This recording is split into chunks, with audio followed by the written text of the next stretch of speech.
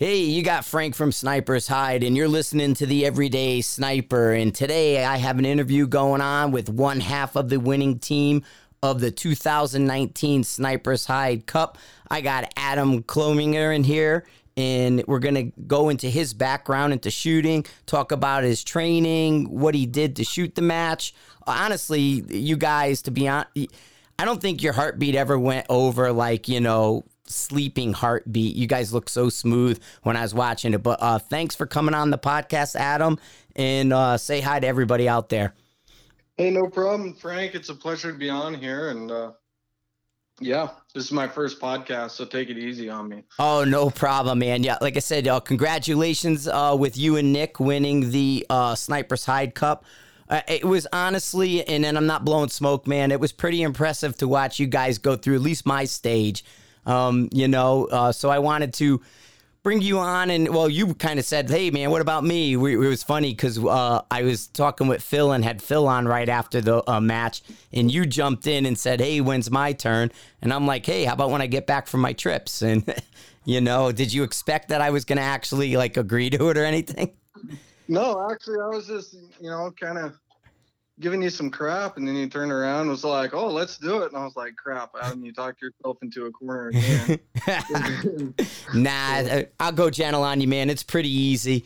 No big deal at all as far as, the podcast goes. So, let's jump into it, and we'll take this in almost chronological order. Tell everybody out there, what got you into precision rifle shooting, what got you interested in the competitions, and then I guess you can bring us all the way to partnering with Nick and doing the team matches that are pretty common in the Pacific Northwest where you're located, and just give us a little history, a little background on who's Adam. Well, I guess I'd say the thing that really kind of got me going into it was hunting, and I know you've been over here, Frank, but a lot of people haven't. And we have a lot of rolling wheat fields and eyebrows and stuff with trees in them. And it's really hard to sneak up on deer. And I just figured, if I could just learn how to shoot farther, then I'd be a more successful hunter. And so that's kind of what originally started it. But my family farms, and I pretty much grew up on a farm over here in Eastern Washington, and basically since the time I was about 5, I had a gun in my hand. So nice. That was a real start. Was my dad getting me into it, and there was a long period there where I'd be out at the farm and I was too young to really be of help, and I'd just get in the way, and Dad would just give me a box of 22 ammo and be like, go shoot stuff. Nice. So, the East Coast people are all jealous right now. Everybody on the eastern side of the country are like, damn, man, I live in a city. That don't work for me. Yeah, I don't know how you guys do it. I couldn't handle living in a city. The town I grew up in, it's 2,000 people. Oh, wow. And and I don't know, we're super competitive too. You might have seen a little bit of rivalry between me and Carl Taylor every once in a while on Facebook. But Carl Taylor's from Pomeroy, and they're big rivals. My grandpa was kicking their butt 50 years ago, and my dad after him, and then I got the luxury of doing that too. But in school sports stuff? Yeah, it's age old. Know, 3-4 generations of families going to the same school, always competing against each other, and these small towns, there's nothing other to do other than, work and do sports. So, and then morphing that rivalry into the shooting sports. And you got, how far away are you from Colville and where Carl is? About 3 hours. Oh, okay. They're about 2 hours north of Spokane, 2.5. I'm an hour south of Spokane. Gotcha. 60 miles. And Nick lives in Spokane Valley. It's about an hour, 15 minutes, from my house to his. But amazingly, he lives pretty close, but we actually don't shoot that much together. No, because Carl was saying at the match that like Nick uses his stuff quite a bit and comes around his area and shoots, almost like that Colville or his house area or something. Or is it that? I know Carl's got more than one property. Is it that property or a different property? So Carl has I want to say 5 different locations that you can shoot matches on. Mm-hmm. Like the place where we shot the Sniper Side Cup, I haven't shot on that piece of property in 2 years. Oh, wow. Yeah. And like the day one where all the tripods on the hill, shooting out of the trees and stuff. Yep. Last time I shot that was the Sniper Side Cup 2 years ago. Yeah, totally. And last year we didn't even shoot that side. Yeah. Because we kind of alternate by going across the street one year and then the next year we don't. And then the following year we'll go back across the street. I like that other side property, but somebody, people complain about the walk up and down the hills sometime. I mean, people are going to complain no matter what you do. Yeah, exactly. So now who brought you in or what got you into, because I mean, the Pacific Northwest has always had a pretty robust shooting community, but what got you into like the PRS, NRL, RTC type of competition? Was it any specific match? Was it? Well, go ahead. I'd have to say Doug Glorfield started up a range, right? And it's the Rock Lake shoot rifle range. And I actually didn't know anything about this sport until they posted an article on the Rock Lake Rifle Range in the local Gazette. And I read about it, and it was the first match that he put on. And I went to the second match that he put on, and then I just started meeting people, and the sport just grew. But no, it was basically Doug Glorfield starting that range. And I just read about it in the paper, and I was like, oh, I'm going to go do that. Nice.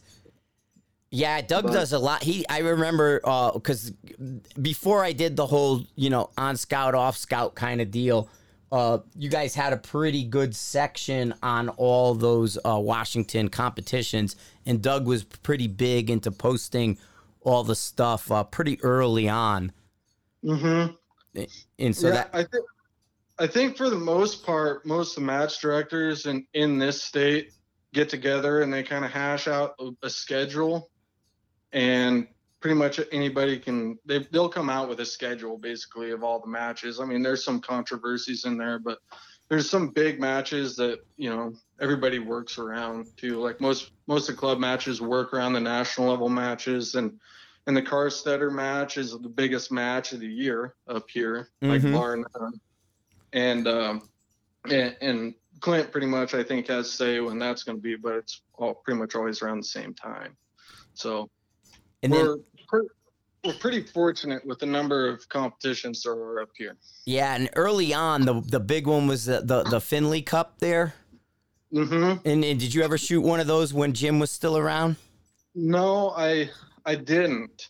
I kind of wish I would have, but when I first got into this, I was kind of light on funds. Didn't have a whole lot of money. Like I shot a Remington 700 and 7 Rem mag, and I built it myself because I didn't really know any good gunsmiths. Didn't really, Right. I mean, you took the route most people. You run what you brung, right? I mean, that's what you had, and that's what that was the rifle that was in your hand. So you started out shooting the matches, just basically with the rifle that was in your house, without having anything special put together, which you see a lot more people do today than they did, back a couple years ago. Yeah, there's this common trend that you got to have a super dialed rifle to do well. And it's kind of true, but it's kind of not. I think for one, you have to progress as a shooter to be able to prove your rifle wrong before you need to upgrade, No, totally. That's a great way of putting it, and that's a great point, man. I like the way you phrase that, to prove the rightful wrong now. And I mean, how do you know if you're not experienced or good enough to know why you're missing, Yeah. And a lot of that takes, I think, just a lot of practice, a lot of rounds down range, and and also someone else to tell you, hey, you're messing up. And then you also got to be humble enough to sit back and be like, yeah, I think you're right. And that's one good thing about me and Nick is we're really honest with each other. I don't have a problem telling him when he's wrong, and he doesn't have a problem telling me when I'm wrong. And we kind of have a mutual respect for each other about that. But we also know what each other are capable of. So we don't really question each other a whole lot. And I think that's a big team dynamic issue that a lot of teams have is their teammate. They're always questioning each other on, did you do the right thing? Right. And I noticed that even in the match there, because our own and stuff, you get to see every team come through and you see which teams have conflicts, which teams don't sort of designate somebody who takes point on any specific stage. I mean, do you guys look at a stage and say, do you guys have a hierarchy, or is it basically just, you both look at it and say, I'm going to go left, you're going to go right? Or how does that work with each other as far as that pre-stage communication or even pre-match? Well, since I shoot left-handed, I mean, I'm not left-handed. I'm left-eye dominant, so I shoot left-handed. Okay. And Nick shoots right-handed. Almost always he'll lay on the left-hand side and I'll lay on the right-hand side so that we can get our rifles as close to each other as possible. And I think that aids in a lot of things. It aids in communication, because when you're like, a foot and a half apart from each other, you don't have to talk real loud. You don't have to, there's not a whole lot of misinformation. And then all of our brass is in a nice little pile and we just pick it all up. Yeah, right in the middle, right? Yeah. No, but you guys you came up, you looked at what the stage was. I pointed out the targets, and it was pretty simple. Like you were one of the only teams that had any success in prone, but you had the taller sky pod, so it was a high prone. But there was one junior team who the kid shot prone, and he actually shot it like right by the stake, which I was surprised he even found it to get over the hump. But he was the only other one who went to prone and actually was able to get it from the prone next to you guys. Well, Nick shot it prone. I shot it kneeling off a tripod. Right. I knew my tripod wasn't tall enough. I might have shot the middle one prone. Now that I think about it, I think I did. Yeah, you guys both shot the middle, and then you had a transition because of the way the ground went. And Nick did have the taller. He had the extension on the sky pods. Yeah, he's got a couple of those sky pods, and they're pretty sweet. I need to get one of those. I think the sky pod, it's almost like a must-have for a field match, especially up there where there's tall grass and stuff this late in the spring. Other than that, like a tripod, you need a tripod at Carl's place. Oh, for sure. But like I said, you guys were, the communication wasn't like, it was super efficient, I guess is the best way. You weren't throwing in a lot of, no, why don't we try this? There wasn't a whole lot of debate. Basically, the first decisions you guys made, you went with, and they totally worked out.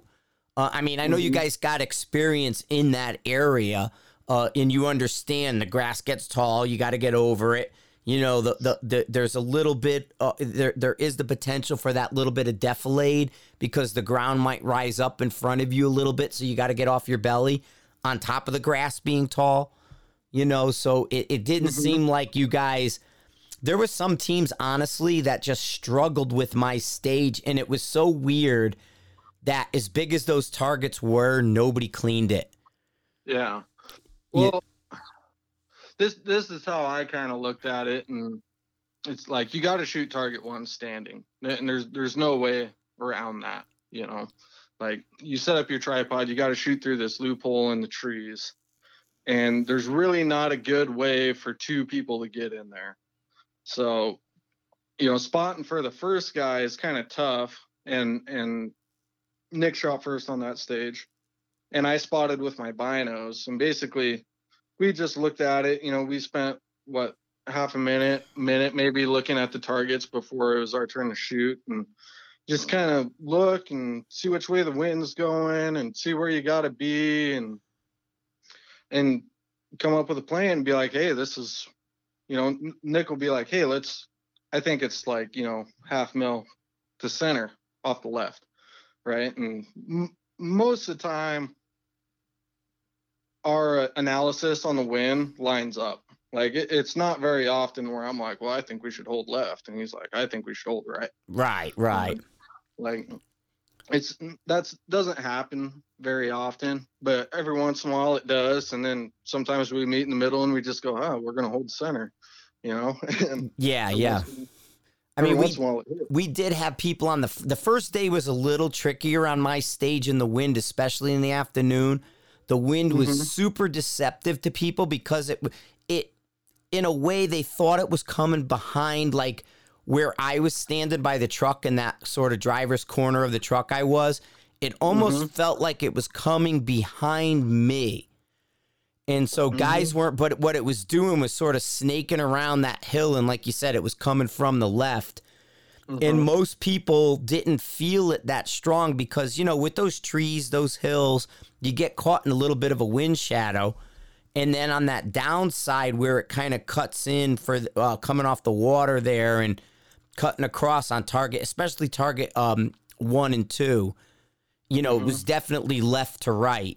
And then I think you might have went like closer to center on 3 for when you guys were shooting it. But it was amazing how many people, even though they can feel kind of a little bit of a stronger wind, were still just like their strategy was edge of plate, you know, and throwing away that first 3-point hit. Well, throwing away a first round impact is, I mean, it's just part of the game, you know, but what really makes a difference, I think, is if you saw where it went, you know. Right. And if you didn't pull a good shot in the first place, then, you know, you probably shouldn't even have shot, because if you yank one or you're in a bad position, you send one out there and then you didn't see where it went and you didn't have a good steady position where you know, you can comfortably tell yourself that was a good shot that I just pulled. You know, if that doesn't happen and you don't see it, well, now you just lost 3 points and you didn't learn anything. Right. You didn't gain any knowledge with it. Yeah. Like, I'm a firm believer that if you were to go out and you're going to shoot any match in the country and you missed the first shot on every stage, saw your impact, corrected, and hit the next 9 shots, you'd probably win every match you went to. No, well, probably, yeah, for sure. If you only missed the first, definitely, you know, that's for sure that could happen. And it's good to kind of gauge that info, but you know, with both you guys, the way you work and everything, you are able to spot and see because one of you's gaining information, and then on top of that, you're using that data from those stages to help populate the other stages. You know. Yeah, no, and that's true. You know, like, imagine going to a square range like back east or something, and on the first stage you figure out what the wind is doing, and it's like, well, sweet, I got my wind call for the day, and basically you shoot that until it changes. Right. And at that point, you're not really looking for wind or anything, but Carl has a fantastic ability to make you question things. No, for sure. Like he'll make you shoot from a spot across a canyon through a bunch of wind that you can't see into some trees off a crappy position, and you'll be going back to the 0 line after day 1 wondering, well, how come you didn't hit anything, you know? Which, like a match like Carl's, it's a fantastic rifle match, and I think anybody should go to them because they'll make you better. Even if you go there and you suck, like, you'll become a better shooter shooting there. Yeah, for sure. But also what Carl does is they're not real high hit percentage matches, you know, and sometimes you got to go and, you know, you do crappy on some stages, but you have to keep the mental focus of, you know, okay, we had a bad stage, but we got to keep going. You know, I see a lot of people have a bad stage and they get inside their own head, and then they have another bad stage right after that. And then it just continues to spiral down and down. Yeah, and then demoralizing. Yeah, and then they get to a point where, you know, they can't recover it. They're out of the game, you know. Oh, that's what you guys were even talking about, and you were kind of laughing with each other at the end of it, how Nick missed some 300-yard target like 3 times, and, you know, you were like, what the hell's going on, dude? Well, there was a stage on, what was it, the A side, the side with the swamp? Mm-hmm. Stage 19, I want to say. Down there, you're on the side of this 45-degree hillside shooting standing off a tripod, and, you know, you're shooting through trees, and I'm sitting there spotting with my binos, and it goes off to the right, and he goes off to the left, and he sends one high, and I just, like, dude. Is that those little tiny plates? They're almost like smaller than a sheet of paper that kind of face a little bit all different ways. There's like 3 of them really low to the ground at the edge. No. It wasn't that stage, because I know when I set those up, those ones bother me all the time. Yeah, those 25% IPSC that Carl has? Yeah, something like that. No, well, it was the first one on that stage. It was like a 66%er. It was huge. Oh, like, wow. It was like the size of my front door. Nick missed it 3 times, and I was like, I'm not gonna lie, I missed it once too. But yeah. But I mean, that's a great way to show it, that here are the guys who won the match, you know, are recovering from missing a 300-yard shot on a pretty big plate. And it's staying, that your mental game is to the point where, you, like you said, it's not demoralizing you. There's a stage, I laugh about it all the time here. We have a local match at Pawnee up here, and it's a monthly. And in the third section, like the C section or whatever, it's like the farthest target. They call it a cold bore, but it depending where you are on that day, it might not be a cold bore for you. But it's a small plate. It's like a 4 or 5 inch plate at 300 yards. I've never hit it. Hey, you want to hear a story about demoralization? Yes, tell us. I went down to Butch Foster's in Oklahoma, shot the Oklahoma NRL match down there, right? And he had this like little target at about 250 yards. It was about the size of a Copenhagen can. And it was the first stage of the day. And I lay down there and I just center punched this thing, and I lean back. I'm like, yep, today's going to be a good day.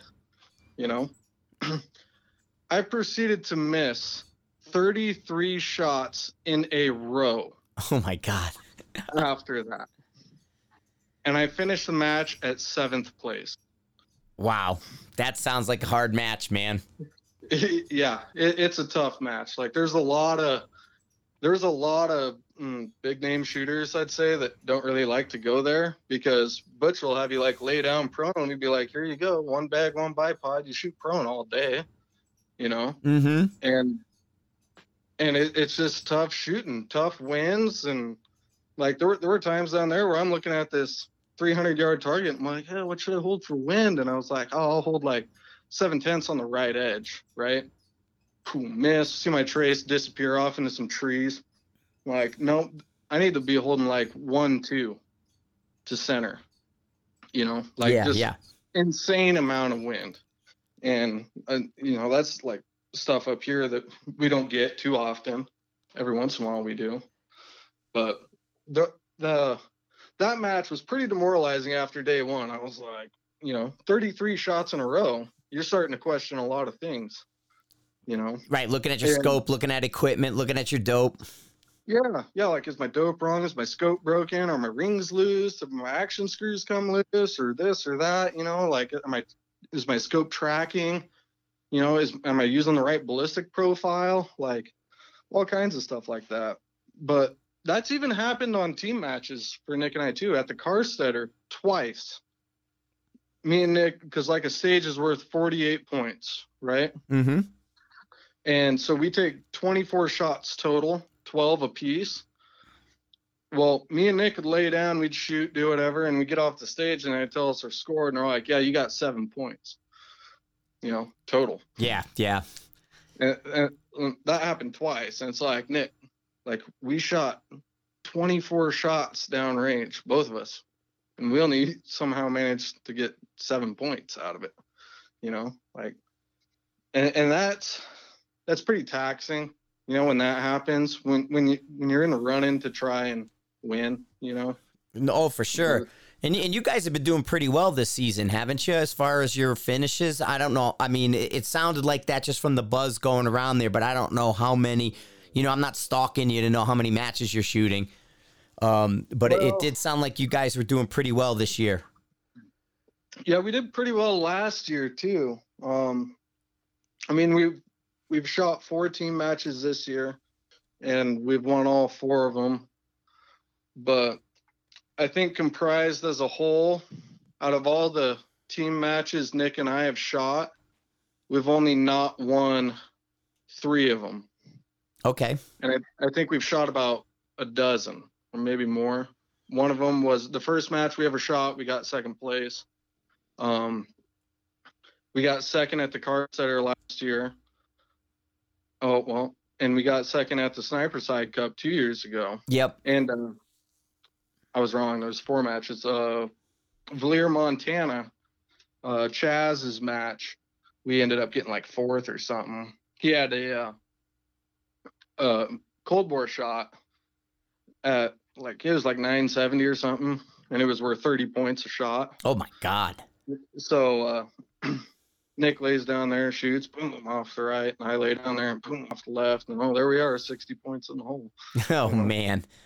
That's a higher count, man. That's that. We used back in the day. We used to do the 100-point stages, and guys used to get pissed because you know you do a cold bore shot at like 6 and change, and a guy get 100 points, and then you do 5 shots at 1,000, and you know they'll hit the first one, and you know, and they get their 20 points, and then they'll miss like the last 2, or 1 and not get as many points as that one cold bore shot because there's the 5, so they do 20, 20, 20, or you know, or 24, 20, and then that one cold bore is worth just as much as 5 at 1,000, and that's when the point values started changing, you know, because everybody was tired. It was too hard to come out of a deficit from those low round stages versus like the high round stages where you just didn't balance out correctly to make up the points that you might have lost. So then everybody started asking for, you know, changes in the point values and stuff. So I could totally sympathize with you on a 60-point cold bore, man. That friggin' or 30-point whatever, that totally can wreck your day when you can go out and shoot, you know, 5 shots at a 500-yard target and get a lot more points than that. Well, I mean, that's just how it is sometimes, you know. I mean. Yep. So I know, not that I'm like looking to get into your secret sauce or anything, as if there is a secret sauce, but tell everybody what some of like how you guys train, some of the drills you might do. Like, how often a week are you practicing? And, you know, it sounds like you're practicing separate and a lot more than you do practice together. But just kind of go through some basics. Like I said, you don't have to get down into, you know, we do 7 shots at this target, 5. You could just say we do 40 shots a day, however you want to do it. I actually don't practice that much, to be honest with you. And I guess it would be, what is your definition of practice? Like practicing off a barricade, shooting, you know, like dry fire or something. I don't dry fire at all. Okay. Yeah, I don't do it. I don't know why. I'm always in my reloading room, reloading ammo and stuff, but I shoot on the weekends quite a bit, shoot matches quite a bit, but mainly I just do load development, because we both shoot 647. Okay. And we both shoot Nosler RDF bullets. And like at the Sniper's Hide Cup, we shot 115 RDFs. And normally I shoot like 105 RDFs. And I was kind of like mad at Nick because he was like, hey, let's shoot 115s this match. And I was like, dude, the 105 shoot just great. And now I got to go back and redevelop a whole load like 2 days before the match. Okay, so now I'm going out to the shop and I'm like trying to throw it out my barrel because I don't have enough freeboard for the 115s. And then so I do all that and I load them up and shoot. And the first 10 shots were just about 3/8 of an inch at 100. But my practice regimen is typically groups at 100 prone. Okay. And I know a lot of people will probably disagree with this, but my thoughts are if you can't shoot a good group prone, then you have no business getting up off the ground, because you gotta be able to like shoot a group, and then you have a flyer, and then you look at that flyer and you go, well, why did that one go out? What did I do wrong? Was it in my load development? Was it my bullets? Was it my cases? Was it my powder? Was it, my position? Did my sandbag collapse? Was my bipod screwed up? Did I have my parallax screwed up? By flyer, and I'm going to assume this, and you can correct me, by flyer, I'm guessing with your load development, especially with a 647, as accurate as that round is, are you saying like they're all not in one hole kind of thing, and maybe that flyer's like, a quarter of an inch outside of what would normally be the group? Would you consider that the flyer? Or do you mean like you have a 3/8 inch group and one gets thrown to like 5/8 or something? For a 10-shot group, a good rifle should be able to put 10 shots prone off of like an Atlas bipod with a rear bag. You should be able to do like 10 in a half inch or under. Okay. Like I finally broke the 3/10 mark this year, but I've been hanging around like the 4/10 of an inch for quite a while. But like 5 and under half, or 10 and under half an inch you're doing everything right. They say like 3 proves the rifle and 5 proves the rifle and the shooter. Yep. That is the mantra. So, I figure on average, you shoot 10 rounds a stage, right? So I think you should shoot 10-shot groups. There you go. So, and then that way you kind of get like a good analysis of, what's going on. Because let's say you shoot a 4-shot group or a 3-shot group, and you stack 2 of them right in there, and one of them went out, like maybe 3/4 of an inch. And you're like, well, what happened there? And you're like, I don't know. But if you shoot 10 and they're just ding, ding, ding, ding, ding, ding, right in the center, and you throw one of them out, well, you're like, hey, I got a 90% hit ratio at like quarter MOA. So if I could shoot that good at distance, my rifle ain't holding me back. Right. So that almost becomes like your error budget then. You're kind of looking at that where, hey, in this current combination that I'm shooting, if I'm 9 out of 10, you're saying I got a 90% hit probability. And now what's the cadence in which you're shooting that 10-shot group? Are you just basically shooting, recycling the bolt and, lining up shooting, or are you taking a pause between the shots? What's your timing look like for a 10-shot prone group? Oh, about 10 minutes. Oh, okay. So you're shooting them a slow fire then. Okay. Yeah. Pretty slow fire, but 10 minutes, sometimes 5, but I love 10-shot groups because especially for reloading, like say you're shooting along and then you have one that closes a little hard and then you shoot and it flies out, and you're kind of like, what happened there? Well, then you should probably go back to the bench and be like, well, how come this case closed hard and the other ones didn't? And you go back and kind of start reverse engineering what happened, you know? Yep. Put a little more on it. I kind of noticed that. I did the same thing this past weekend. I just got back last night from Tennessee, and I was doing a class in down there outside of Nashville. And so the first day of the class, when we're doing the groundwork at 100 and everything, and the range that I was at, that tread proof, had some these really cool targets they make. They're kind of anatomically correct, but they have areas around it for groups, and 1-inch circles with 3-inch around and squares. And so what I did is I had brought my rifle. I brought the Valkyrie on the Origin that I put together. And so I started, when the students were shooting their groups, I was shooting the groups alongside them from the standing off my tripod.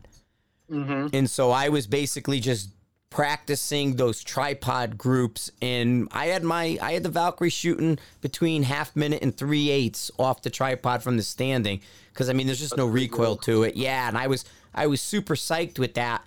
And I liked the idea of doing that 100-yard groundwork. And because, I mean, for me with the basic class, the first day, almost 3/4 of it is at 100.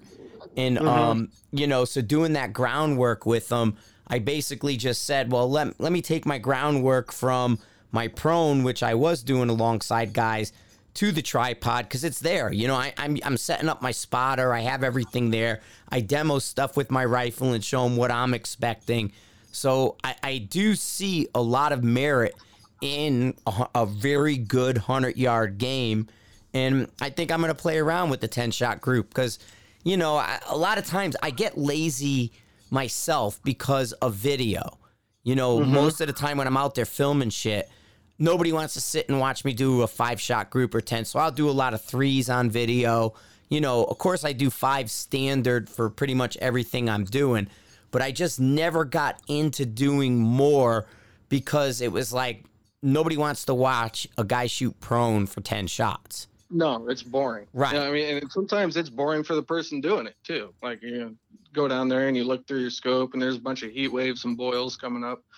And you're like, well, this isn't going to end well today. Yeah, exactly. But no, I definitely can see merit in that philosophy. I mean, if you think about what you're doing, it's almost what like an F-class guy would practice a competition where he would shoot the course of fire just to see what it will do. They're doing it on paper and all that. But why wouldn't you shoot, exactly like you said, stages are 10 shots. So why wouldn't I shoot 10 shots? Because I know I'm going to be doing that on Saturday. Well, that's just what I do. I mean, I see a lot of other people out there that are like, well, I don't want to burn up my barrel. And I'm like, well, they make more barrels every day. You can call Benchmark. They'll mail you one, Yeah. All you got to do is give them some money. And I find shooting groups is pretty therapeutical for me. Because it's just kind of my own thing. I kind of zone out and forget about all my problems for those like little times, and maybe that's why I do it a little bit more. I know Nick is kind of a group fanatic too. Like we've actually talked about going and shooting some bench rest, building a bench rest gun to go try it out. And then we talk to people who do bench rest and they're like, no, don't do that. You'll be bored. But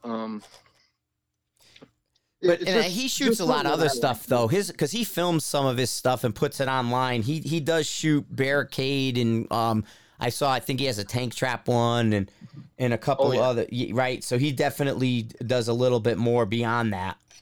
Yeah, no, he has a whole training class thing that you can buy as like a new shooter, the Precision Rifle Competition Tips. Oh, okay.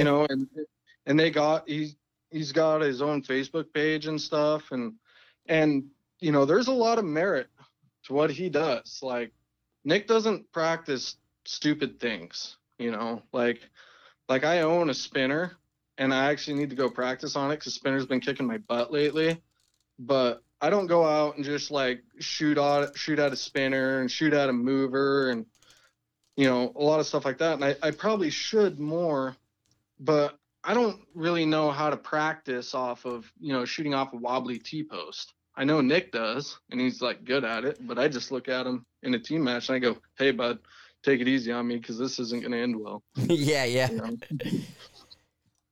Yeah, no, but you know, I mean, that's kind of playing to your strengths and working on your weaknesses and knowing what works for you, you know?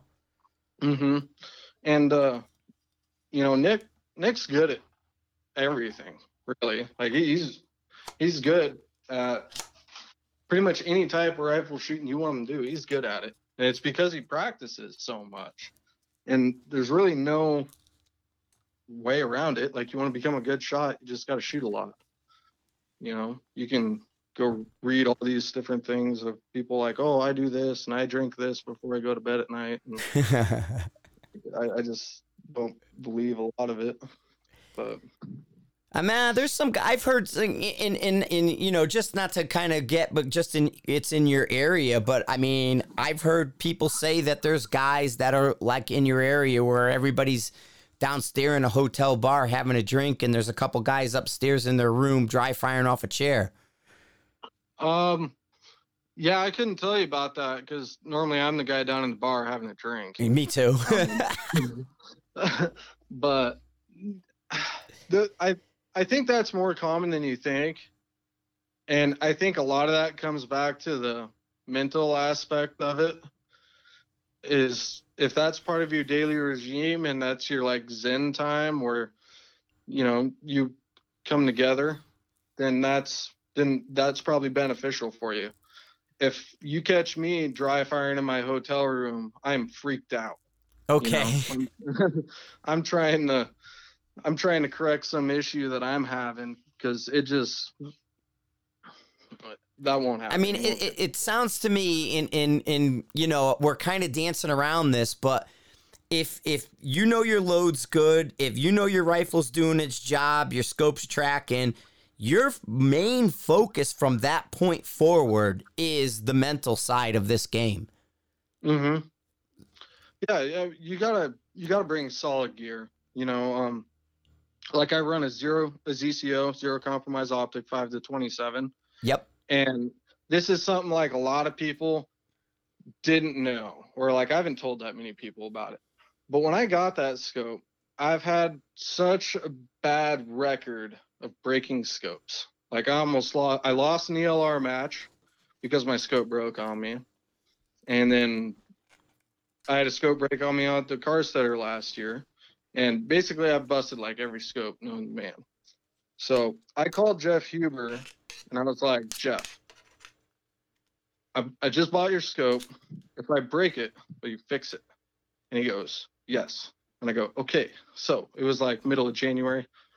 And I went out there and like my whole yard was, my driveway was just like a sheet of ice. And I put that scope on my most accurate rifle that I had. I zeroed it. And then I just proceeded to drop it on its scope from about head height with a 16-pound rifle on it. I dropped that thing 20 times. And then I laid down and shot a group with it. And my first shot that I shot was like 2 inches to the right. And I was like, oh, crap. And then I shot the other 9 shots, and it was just like ding, ding, ding, ding, ding, all dead center of this target. Right? So I go back and I look at my phone because I recorded it. Well, my first shot, my entire muzzle brake was just stuffed full of snow. And I was like, you know, but I had that like dying thought in my head right there on that first shot. I was like, no, I just broke a $3,600 rifle scope, you know. Mm-hmm. But I tested that at home, you know, and this was before I even started running the ZCO in competition. I tested that scope at home and make sure that it worked. You know, I tested tracking, I put it underwater, shot groups upon groups, dropped it, you know, beat the crap out of it, did things that like people would look at a rifle scope and be like, ugh, can't believe you're doing that, you know? And I was very abusive to it. And then I was like, all right, well, this scope's good to go, you know? So I put it on my rifle and went, and the first match I shot with it, I won. So nice. And that was the club match. And then me and Nick had a team match. We won that. And we had another team match. We won that. And then there was like JC Steele. NRL, you know, Mm-hmm. and Nick won that. I got 6th out of like 130 shooters. And as far as I can tell, you know, that scope's money, you know, and I test things like my rifle. Some of them need bedded, some of them don't, you know. I run a Defiance action, and I know you're an AI guy, but I love my Defiance actions. Yeah, I have a couple. I mean, I go back for my gaps and stuff. I'm a Defiance fan, you know, but I do run AIs, but lately, just for dollar, because I haven't been begging for anything or doing stuff like that. So I've been buying a lot of the stuff like the barreled actions for, I just put together, speaking of the ZCO, I just put my 5-27 on, I got the Macmillan stock, that new short one, the A10 with the little grip that's a half-inch closer. And so I had a barreled action done for that. And I've been doing Origins just because they're only $800. You know, and so it's just one of those things where I'm not going to companies and going, hey, I'm Frank, I want something. And, you know, I've just been walking in a Mile High and saying, hey, do a barreled action for me, because I got this chassis came in. I mean, I have a TL3 one right here that's going back into the MDT ACC. And that I'm getting, as soon as I'm done with this trip, I'll be doing all the videos on that stuff. But that ZCO is on my Valkyrie. The Valkyrie, when I was shooting down in Tennessee, I have the 4-20 on that, and I love the 4-20. I like the reticle, I like the dot, and you know, the whole thing, and just the picture is beautiful in the scope. And like you said, it's as reliable as you're gonna get. So I'm primary now on the ZCO. My AIs are definitely like the go-to rifle, but they're not. You know what I mean? It's a weird kind of thing with me. I do them with training and I do a lot of stuff, but sometimes just because my shoulder mainly being jacked up, the AIs will tend to get a little heavy on me. So then I can go with something lighter. And I know there's advantage to the heavier rifle, but not carrying it, you know? That's a whole nother subject right there, is heavy rifles. I'm not a real big fan of a heavy rifle.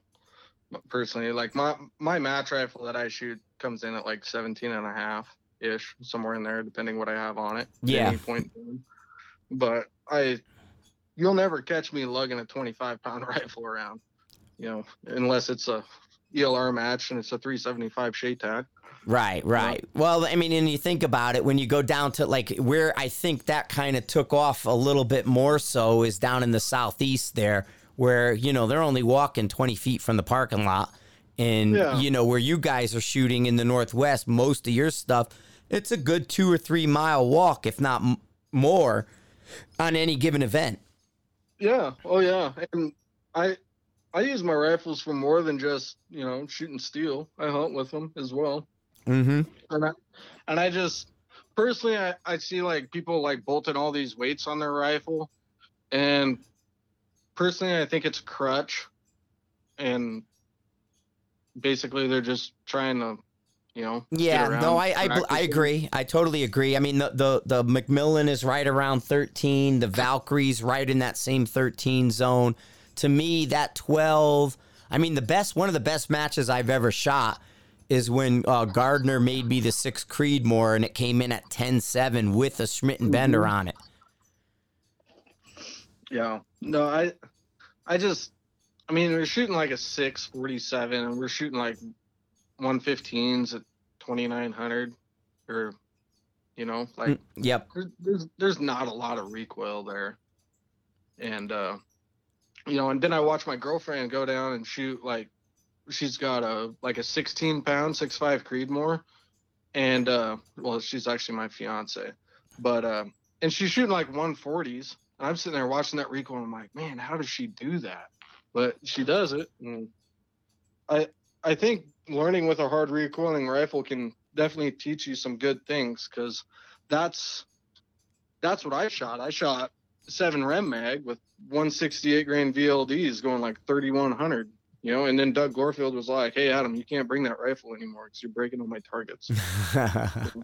So then I had to build a 6.5 47. I was like, well, you know, it'd be really cool if we made a 6.47. So Paul me and Paul and Nick kind of spearheaded that one.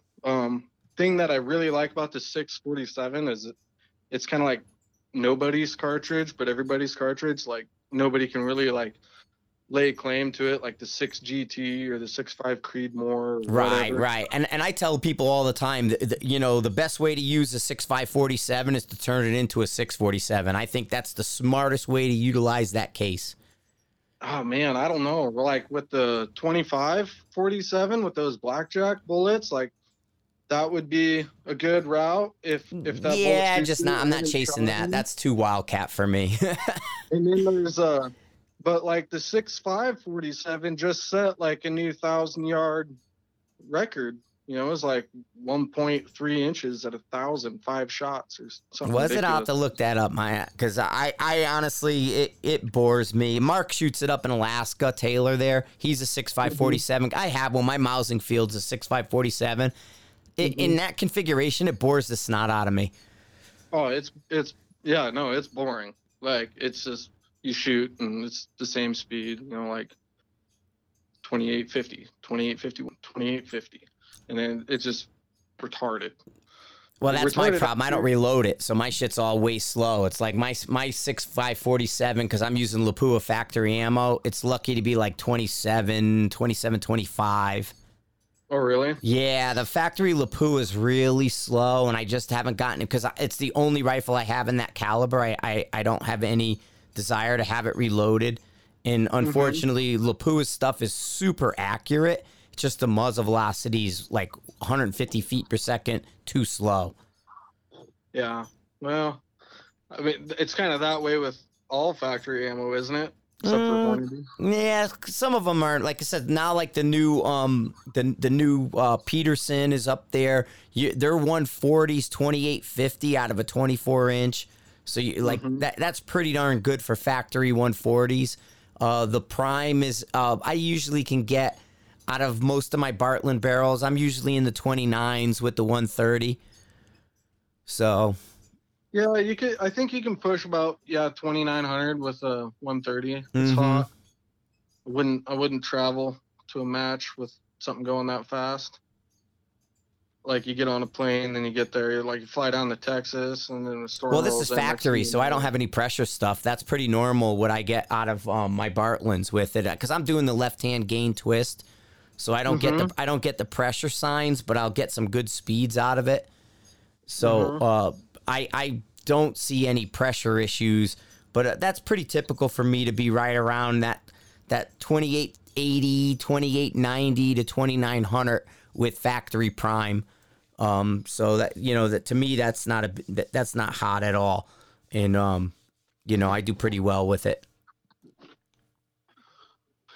I just wish somebody made 647 ammo, then I could take a break from reloading every once in a while. Totally. I'm with you on that, man. If there was somebody that did factory 647, I'd be all over it.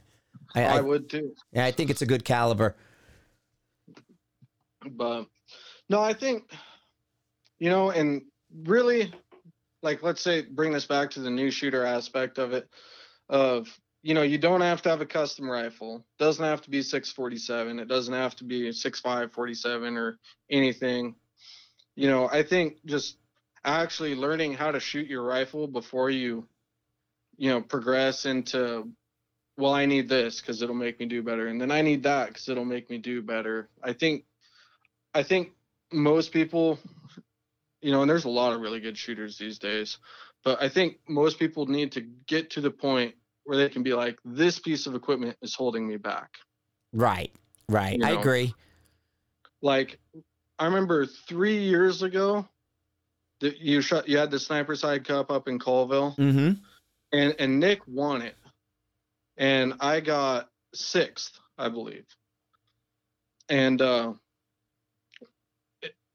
I shot that match, and I showed up with my 6.5-47 shooting 130s, and it was like a used gun that I had bought from somebody. And it wasn't like really a whole on custom built. And the only piece of gear I had was a duct tape bag that I had made out of like a Ziploc bag and some sand that I stole out of the park. and I wrapped it up with duct tape, and that's what I shot the whole match with. Was that my rifle and my bipod, and I see a lot of people today being like, well, I need a tripod, then I need the most expensive rangefinder, then I need this, and I need that, and I need the G7, or I need a Kestrel, and I need all this stuff.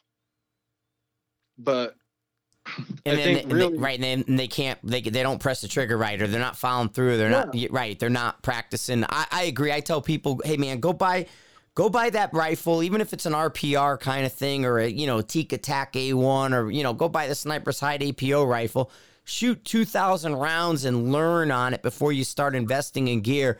Then replace the barrel, and then go to town. Yeah. And it's cool that you say that, because there's a lot of rifles that you can buy, really good rifles right now for under $2,000. Right. That are fantastic. Like, there's a bunch of people making rifles like that. Yeah, I mean, you got the Bad Rock in your area. You got the the TAC A1's 18, the Bad Rock's 19, the APO is 19. The Patriot Valley Hancock's 19. There's a lot of really decent sticks for sub 2,000 that guys can jump into this with.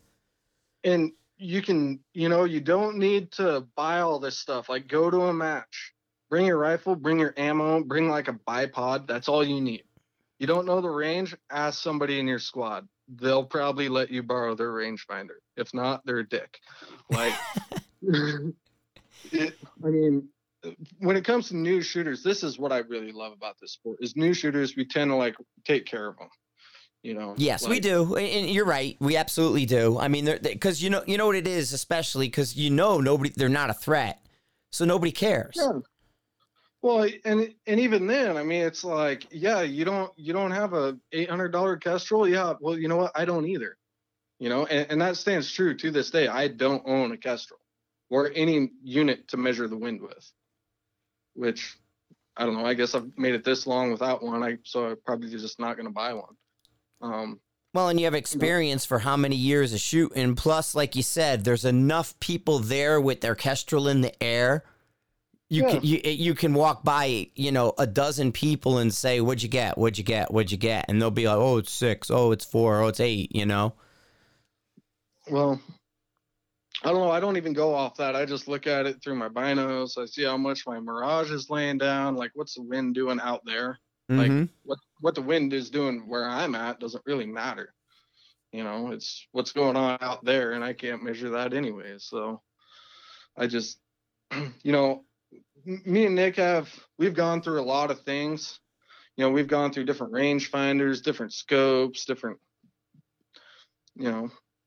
tripods. And, we see like a lot of people like hanging on the back end of a tripod, doing their tripod hanging. I'm not a fan of that. If I catch my kids doing that, I'll probably beat them. But, I don't think gear is the answer. Okay. Yeah.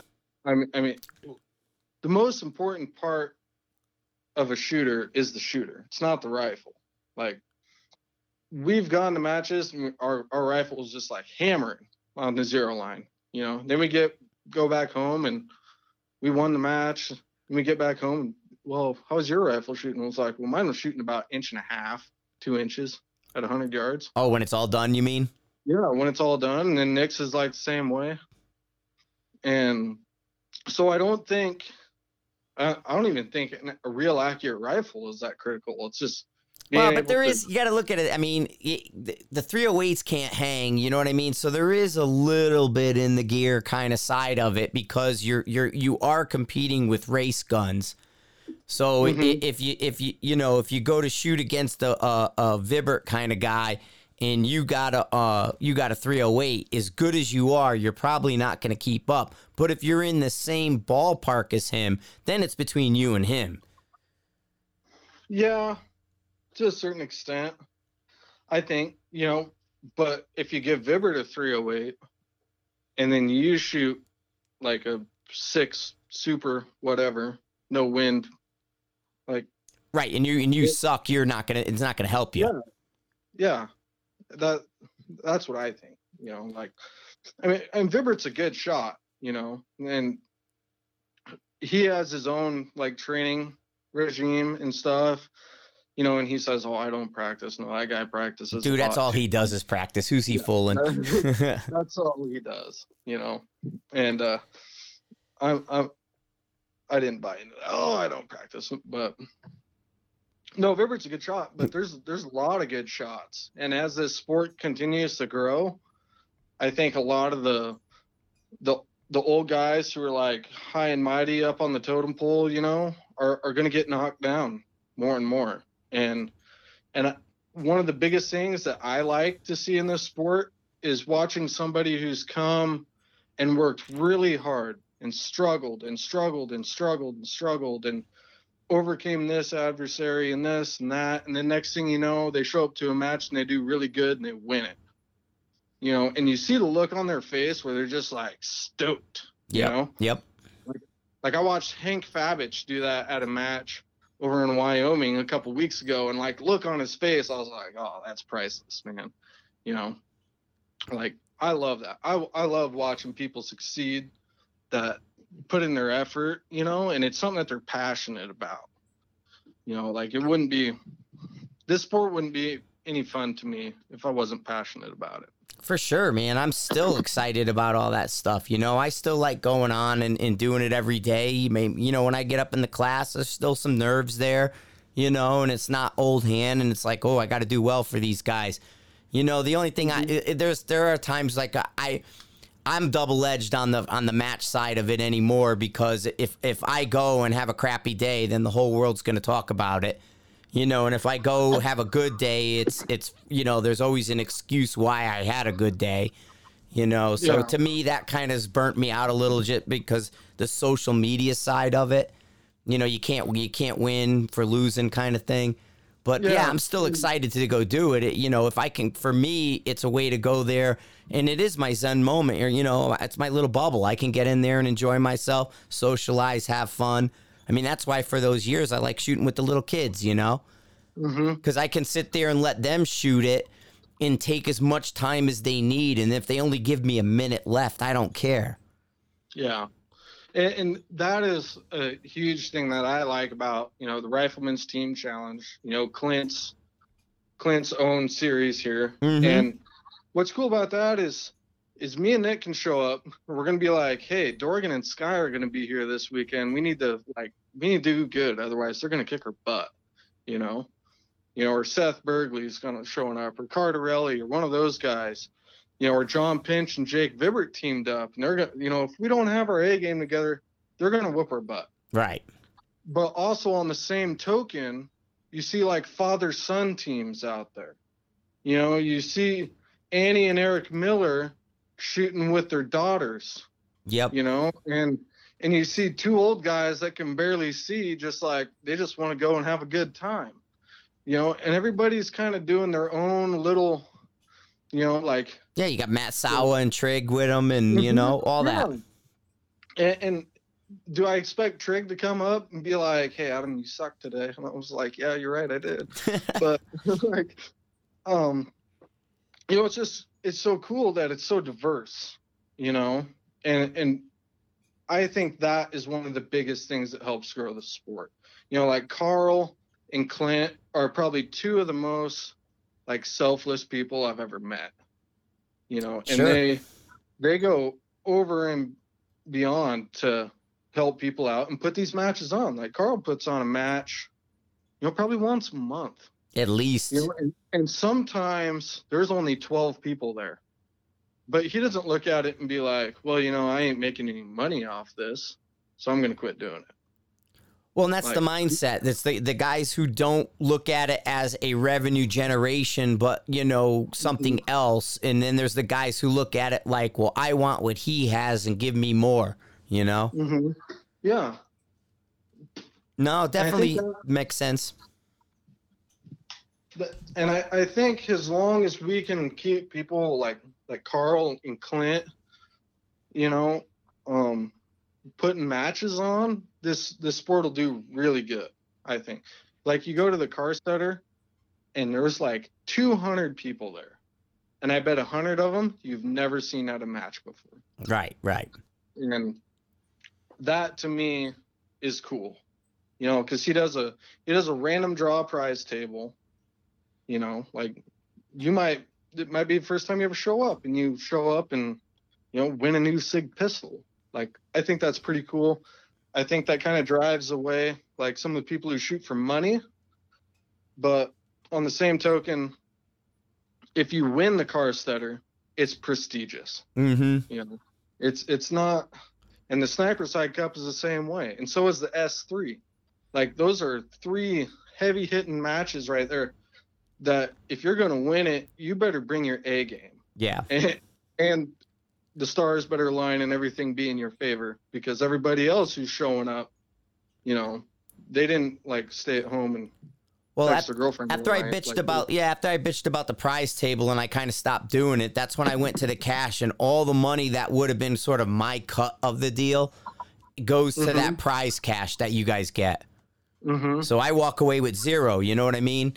And it's just given back, but it's a bigger sort of like, it's a definitely reward. I mean, it's nice to get some money that way, but it's not, I'm recognizing those top 3 people in each of the little segments, but at the same time, I get it that there's not the prize table for everybody, but they're coming for the match. They're coming for the experience, Yeah, no, I agree completely. 'Cause so Sniper Side Cup, Vallejo and his partner, I forget his name.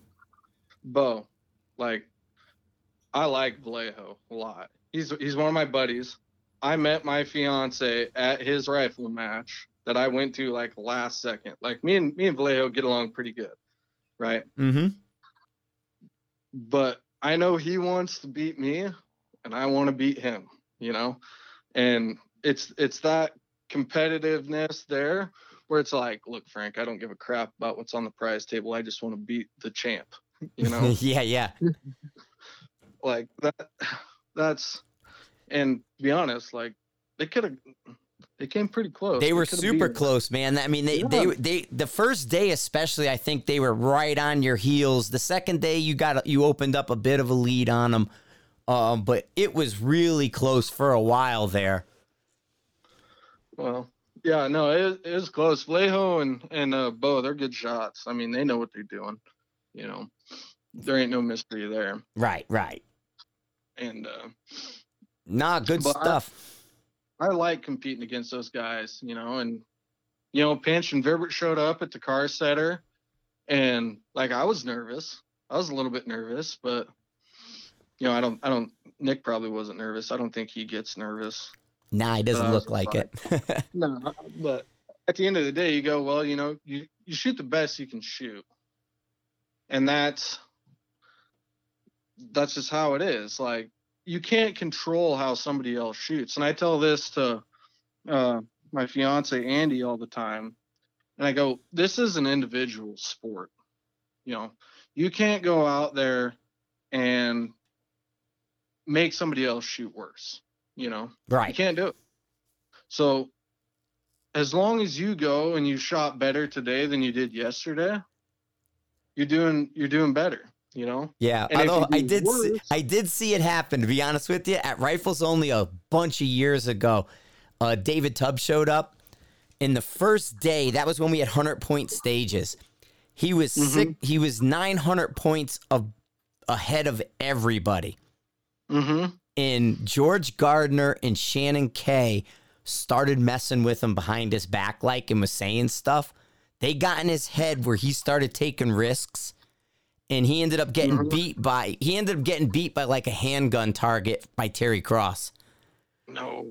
Yes, because they were like saying, they were like, I don't want to say intimidating him, but David Tubb is used to nobody really kind of interacting with him during an event. And they were like doing things that made him think they knew something he didn't. And he started taking crazy risks, and he started dropping points. Like, he was bleeding points big time. And George and Shannon were doing it on purpose. And like, he came up to me, like I was the RO. And at the time, RO, or Rifles Only, didn't have a lot of ROs on the stages. You know, so we were just like all working stages. And he's like, they're doing this and I'm like, David, they're not doing that. They're messing with you, man. And they kept doing it. And sure enough, he was taking like silly risks. And Terry Cross ended up beating him by like a few handgun shots. Yeah. So you can. I see that happen a lot in matches. Like, one thing that I don't like to do is watch other people shoot. And honestly, I like to shoot first if I can, because traditionally I shoot better when I shoot first. Because I don't watch a bunch of other people shoot and they do something and I go, ooh, that looks like a good idea. Maybe I should try that, you know? And then I try it and I go, man, that didn't work out. That was a big mistake, you know? So, like, I find that even though maybe I don't shoot it the proper way or the best way to shoot a stage, I shoot it what is the best way for me to do it. Gotcha. Like, what is in my comfort zone, you know, like playing to my own strengths and weaknesses. It's the mental game again. You're come right back around to that mental game. You're keeping your mind in check. You're staying focused for your plan, and you're not being swayed by the other guys. Yeah. And, you know, sometimes, you know, people do that, especially at like club matches, you know, and we get a bunch of us in the same squad and then we start like messing with each other. And we're like, hey, you know, I bet you can't shoot that mover 6 times in one pass. And then they go, oh, yeah. And then ding, ding, ding, miss, miss, miss. Yep. You know, and it's like, haha, got you, Nick, you know. But Nick is probably my biggest competition. And that's one of the best things about my friendship with him. It's not that, like, I'm sure there's a lot of people out there that think, oh, well, you know, Nick, like, taught Adam how to do all these things, and he's just Nick's protege. And it's like, really, I'm not. Like, the first rifle match I ever went to, I got second place at. And I would say if I'm anybody's protege, it's my father's, you know, and my grandfather's. There you go. Because they were the ones who spent like hours upon hours upon hours shooting with me. You know, me and Grandpa would like trim bushes for a while and then we go shoot guns. And we trim bushes for a while and then we go shoot guns. You know, and he'd be like, hey, see those tree branches up there? I don't want to climb up there and you're not climbing up there, so let's shoot them off, you know? Like, get the 12 gauge out. And that was, you know, a big thing for me growing up was my father and my grandfather. But when it came to shooting with Nick was someone who always pushed me to be better. You know, Nick, a lot of people don't know this, but Nick is like a huge supporter for the gun industry in Spokane. Like, he took over a range that was on the verge of being shut down at like 200 yards only. And he turned it around, and now it's a 1,000-yard range open to the public that anybody can come shoot. And it cost him a lot of money, a lot of time, but it was something that he loved doing, you know? And if you go up to Micah and ask people about Nick, like, chances are they're going to say something good. Nice. But, you know, like, they're always helping people. He's always helping people. You know, I can't tell you the amount of times I've seen somebody at a match where, like, their scope broke or their trigger broke. And Nick's over there and he pulls like a Leupold Mark V out of his backpack and slaps it on this guy's gun, you know, or pulls a brand new Trigger Tech trigger out and puts it in there. And he's like, there you go. You got what you need to keep going, you know, and then just, they're like, well, that's the way thanks. it should be, you know, it should be everybody, because I mean, it's a competition, but it's still a community. Yeah. You know, there's no reason that the guys get ugly like they do at times, and you know, it gets hyper competitive. And I get the competition side of it in that competitive nature. But at the same time, we're all supposed to be supporting the same community. And if you're really that competitive, let the guy finish it out and do his thing and beat him straight up. Like, I remember one time I shot against Regina. Mm-hmm. And she actually ended up shooting like crap. And like, we were haggling back and forth, and like, people were betting money on us and this and that. And then like I shot with her. She was in my squad, and I was watching her. She was struggling all day. She was sick. She was like coughing. She had snot coming out of her nose, and she comes up to me at the end of the match and she's like, "Well, Adam, you beat me." And I was like, "Yeah, but I don't want to beat you on your worst day. I want to beat you on your best day." Right. You know what I mean? Right. Like, and that comes back to, you can't control how other people shoot. And believe it or not, me and Nick have, we're far from shooting the perfect match. Like, we have yet to shoot a team match where we walk away from it, and we look at it and go, we did everything right on that match. Because we don't. No, you never do. No.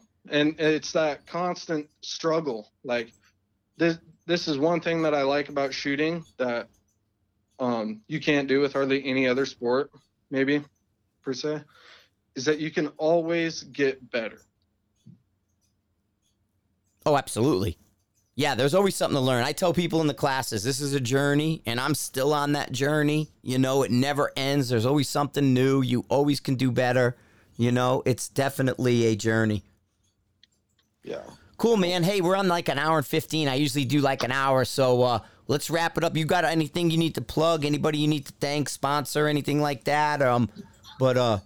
Yeah, we had a nice long conversation, man. I think this went off really well. Well, yeah, I think it was a good convo, and I really appreciate you having me on. I'd like to thank, Jeff Huber for coming out to the Sniper Side Cup and putting on all them scopes for everybody to look at. That was pretty cool. A lot of people got to look through some expensive glass. Yeah, him and Nick are awesome. Jeff, I've been a fan of for a long time, and Nick does a great job with them. Mm-hmm. And I've known those guys for quite a while, and Gibhart, he's a good shot, and I'm just waiting for him to come back into the game. He's been kind of taking some time off. When he gets back, he's going to show back up and kick all of our butts. I'm pretty sure on that. But no, I don't know. I just, I shoot for Defiance Machine and Benchmark Barrels and KRG, but I wouldn't say that, they turned me into like who I am today. Like, I worked really hard for it, and I like to thank people who donate to prize tables and stuff, and they do a lot of that. Donate to the sports. Oh, big time for sure. All those companies are huge supporters of the sport side of it. They're definitely rocks in the industry. Yeah, and they say it's like sponsored shooter. Really, they're like my drug dealers, and they just really cost me a bunch of money is what really happens. Yeah, there you go. That's the best way to put it. It's like they give you like a quantity discount after you spend $20,000 at their company. Yeah. There you go, man. You need an agent. You need a sports agent. No.